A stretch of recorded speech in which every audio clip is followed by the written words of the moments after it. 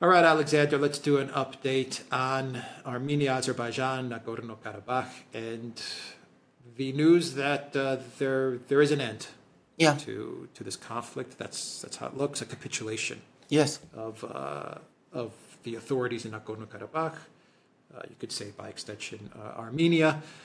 And they're negotiating now to decide, I guess how Azerbaijan is going to administer this territory. I guess that's where we're heading towards. Pashinyan, and just real quick, Pashinyan, there are people out on the street that want him to step down. Committees are being formed, but he's saying no. Absolutely, yeah.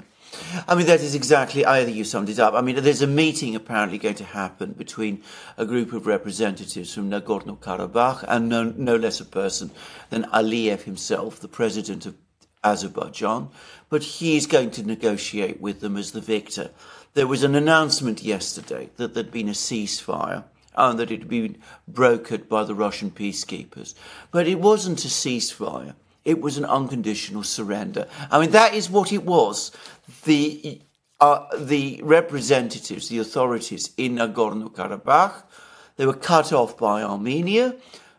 The Pashinyan government said that it would not come to Nagorno-Karabakh's defense.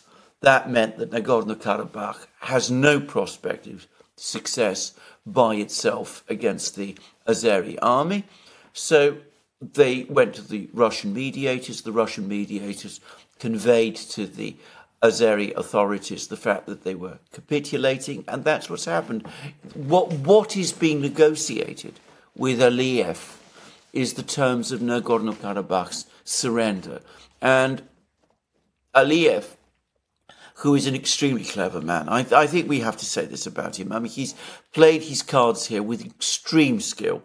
What Aliyev might do is he might give all kinds of promises of autonomy and protection of cultural rights and things of that kind. But I think the Armenian people in Nagorno-Karabakh probably will not trust those promises and whatever agreements are reached. And I think they'd be wise not to. And I suspect most of them will leave. And this region, which has been populated by Armenians apparently for centuries, I think it will soon be completely absorbed into Azerbaijan. And that will be the end of the conflict. And unfortunately, and I say that with sorrow, the end of the presence of the Armenians there. Right, so Pashinyan got what he was working towards, which is he's removed in his mind, he's removed the obstacle towards getting Armenia into the security umbrella, under the security umbrella of the European Union and NATO. But it's not going to quite work out the way Pashinyan is envisioning it, correct? Absolutely, because, of course, again, this is a region where the United States and NATO and the EU would have great difficulty extending their power. I mean, you only have to look at the map to see that. I mean, there is no easy access for NATO into this region. That became obvious during the 2008 Georgia crisis, when Georgia was also trying to join NATO and the EU under Saakashvili's leadership, got entangled in a conflict with Russia and found that it was entirely on its own. Because in this region, the Russians are dominant, and there are the other two great powers, Iran and Turkey. Turkey is always going to be, at some level, hostile to Armenia. I think that is one thing that is set in stone, at least for our lifetimes. Iran is friendly to Armenia and has been so historically, but it will be adamantly opposed to any relationship between Armenia and NATO and the EU and, of course, the United States. In fact, they are warning Armenia against it because, obviously, from the Armenian point of view, from the Iranian point of view, having Armenia in the Euro-Atlantic institutions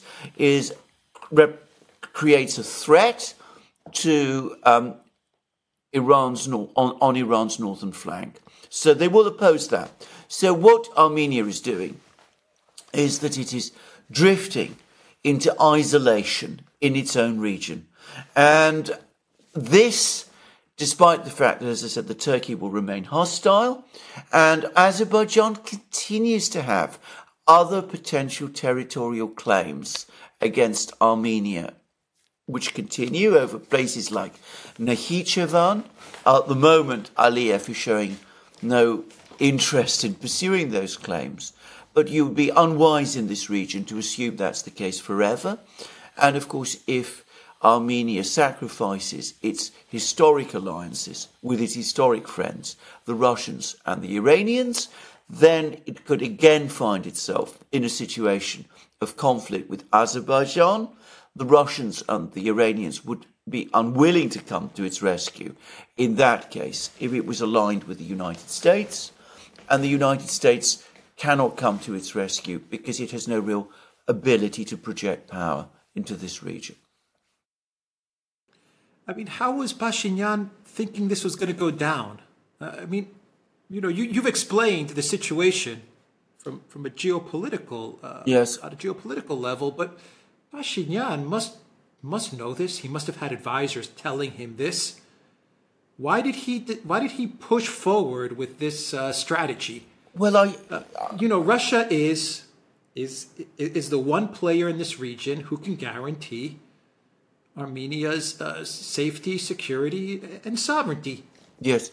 Well, why is he trying to isolate Armenia in this way? Does he really think that France and the United States, that's what we're talking about, France and the United States, does he really think that they're going to be the ones to just move into this region and everything's going to be okay? And Iran is not going to say anything. Turkey is not going to say anything. Russia's just going to leave it be. I think that's exactly what he thinks. And he's not the first person to think that. Look at the Ukrainians. Look at the Georgians. Look at so many people around the world. They always have this assumption that the Americans and the Europeans are, have almost unlimited power behind them, that they have unlimited wealth behind them, that if the United States wills its presence in a particular region, it can establish itself there, and that once it is there, it will change everything about the region, by the mere fact of its presence. Saakashvili made that calculation in Georgia. The Ukrainian leadership made that calculation also. It's a lesson that a certain type of political leader, and importantly, the electoral base upon which these leaders depend, because there's a critical mass of support for this sort of thinking in all of these countries. It's a lesson they never seem able to learn. They are always willing to sacrifice the geopolitical interests of their countries and their geopolitical security of their countries to this ephemeral promise of becoming part of the greater West and Europe and all that. But the power, the spell of this attraction still remains very strong. It's interesting where this attraction is coming from. I don't think that it's people like Saakashvili or Pashinyan or even Zelensky. I don't think they're the ones that are coming up with these ideas. Some very powerful people are feeding them these ideas. I mean, in Pashinyan's case, there are all kinds of photos now floating around about Pashinyan, his connections to Soros and his connections to other NGOs. Yes. Zelensky, we know Zelensky's story. Saakashvili, we know his story and his closeness to McCain. I mean, McCain was pretty much his mentor. Yes. Obviously, there's something there that is connecting these leaders to certain organizations, institutions, politicians, and they're being fed, they're being influenced these ideas. Well, they're toxic. They don't realize it though. Well. I mean, I can only speak for what I've heard. I mean, we have the presence of the NGOs, the Western NGOs. Both they're very visible in Georgia. They're very visible in Armenia. They're, of course, constantly, relentlessly promoting these ideas that come from the West. And, of course, they're always packaged very skillfully, about democracy, human rights and all that. And, they can be made to sound very attractive. And that does influence some people. But there's also financial interests. And never forget this. There's money passes. Lots of money circulates around. Some of it, not illicit, but the NGOs themselves spend money, they hire people. Those people are then influenced by the ideas of the NGOs. The NGOs then fund educational institutions. That produces a certain type of person, also with a particular set of ideas. And this gradually snowballs, and it has an effect. And it creates a constituency that, accepts these things. I've encountered it. I've encountered it with people from Eastern Europe who have been through some of these institutions and some of these schools, and I find them almost impossible to reason with and argue with because they've become so completely, they've accepted so completely this particular sort of outlook. And, of course, that exists in Georgia. It exists to some extent in Armenia. The other thing they're very skilled at is gaining control of the media in these countries, and the media also is very skilled at promoting certain stories and planting them and encouraging people to develop a certain outlook. And last but not least, and I have to say this, and I do this with some regret, there is the effect of the diasporas. The Ukrainian diaspora in Canada, the Armenian diaspora in the United States, the Armenian diaspora in France as well, the Georgian diaspora in some of these places. These people are often very wealthy. Some of the people there are very wealthy. They're also able to provide an awful lot of funding. They tend to be very loyal and very, committed to their own countries, the countries where they live in, the United States, Canada, France, understandably enough. But of course, that predisposes them when they come to countries like Armenia or Georgia or Ukraine to support people in Georgia, Armenia and Ukraine who are going to be inclined to pivot their countries towards the West. And one of the problems with diasporas, and I have to say this, and we both encountered this, I think, as Greeks, because Greece also has this issue, is that the diasporas don't always understand very well the issues that exist in, their own historic homelands. They're not always very connected to their historic homelands, and they don't fully understand that things in these homelands are not necessarily the way they look from the perspective of, say, New York or Los Angeles or San Francisco. That, that this is an inadequate lens, and that the ideas that the diasporas have for the development of those countries is not necessarily the best solutions for those countries. Yeah, well said.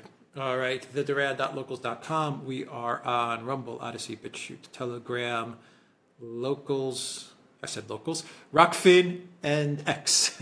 And go to the Durad shop, 10% off. Use the code. Good day. Take care.